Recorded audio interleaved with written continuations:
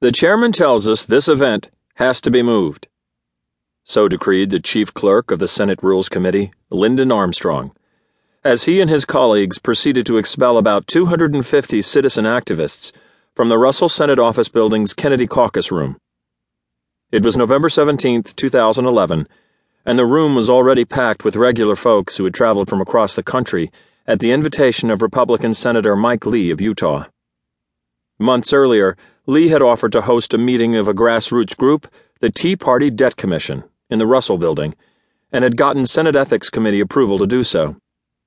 Together, we wanted to offer a budget-balancing alternative to the Joint Select Committee on Deficit Reduction, aka the Super Committee, and provide a hearing where the people would speak and members of Congress could listen.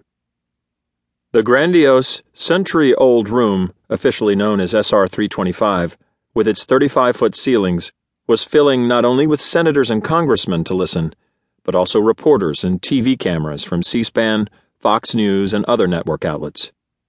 The room seemed like an oddly discordant place for we the people to congregate, and a far cry from the street corner protests Tea Partiers had started organizing in February 2009. As the U.S. Senate website describes it, the interior decoration of the room is classically grand yet refined, much in the tradition of Versailles. 12 Corinthian columns along the longitudinal walls flank 3 French windows and support an architrave and frieze. Above the frieze are classically derived motifs of dentils, egg and dart molding, and brackets. A Greek key forms a ribbon at the top of the Corinthian pilasters.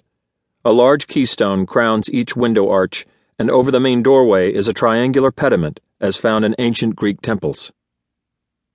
Most who were gathered in the Kennedy Caucus Room that Thursday in November had made extraordinary sacrifices, traveling many miles away from job commitments and families, to petition their elected representatives with the common-sense proposition that our government cannot keep spending money it does not have. We were not in town to protest. Despite a certain let-them-eat-cake air about the Rules Committee staff, this was no modern-day Women's March on Versailles. We'd come peacefully and respectfully to the seat of federal power to offer budget solutions. The Tea Party Debt Commission, TPDC, plan stood in perfect contrast to the way Washington typically conducts business. The process was completely open and transparent. Everyone was welcome to participate. A series of field hearings across the country asked local residents to take the microphone to offer to the TPDC commissioners, 12 community leaders who volunteered their time to oversee the process, their ideas to balance the budget.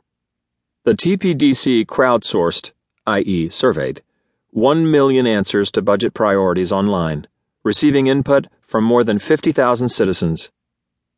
This is hardly the way things work in Washington. The very idea of the Super Committee was founded on the proposition that an elite group of insiders knows better than the public what the people want and need. Of course, when you get 12 members of Congress together in one room, each beholden to interests other than the interests of the people, each of the opinion that his or her expertise trumps the will of the people, then you end up with what the country got: nothing. Some would argue this was the goal all along. Contrast the Washington way with the people's way. Our work would quickly balance the budget using the Congressional Budget Office's own scoring. No matter. The chairman tells us this event has to be moved. Our ideas were unwelcome. So were we, apparently.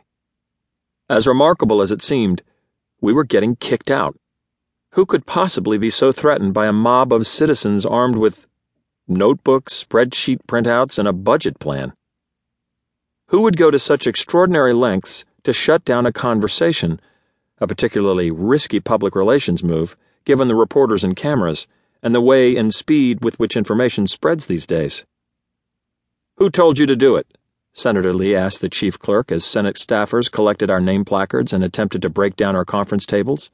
Who was kicking us out of a building financed by our tax dollars? Schumer, the Senate staffer responded condescendingly, referring to his boss, Senator Charles Schumer, the hyper-partisan Democrat from New York and chairman of the Senate Rules Committee. "Does the First Amendment have no application here?" asked an incredulous Lee.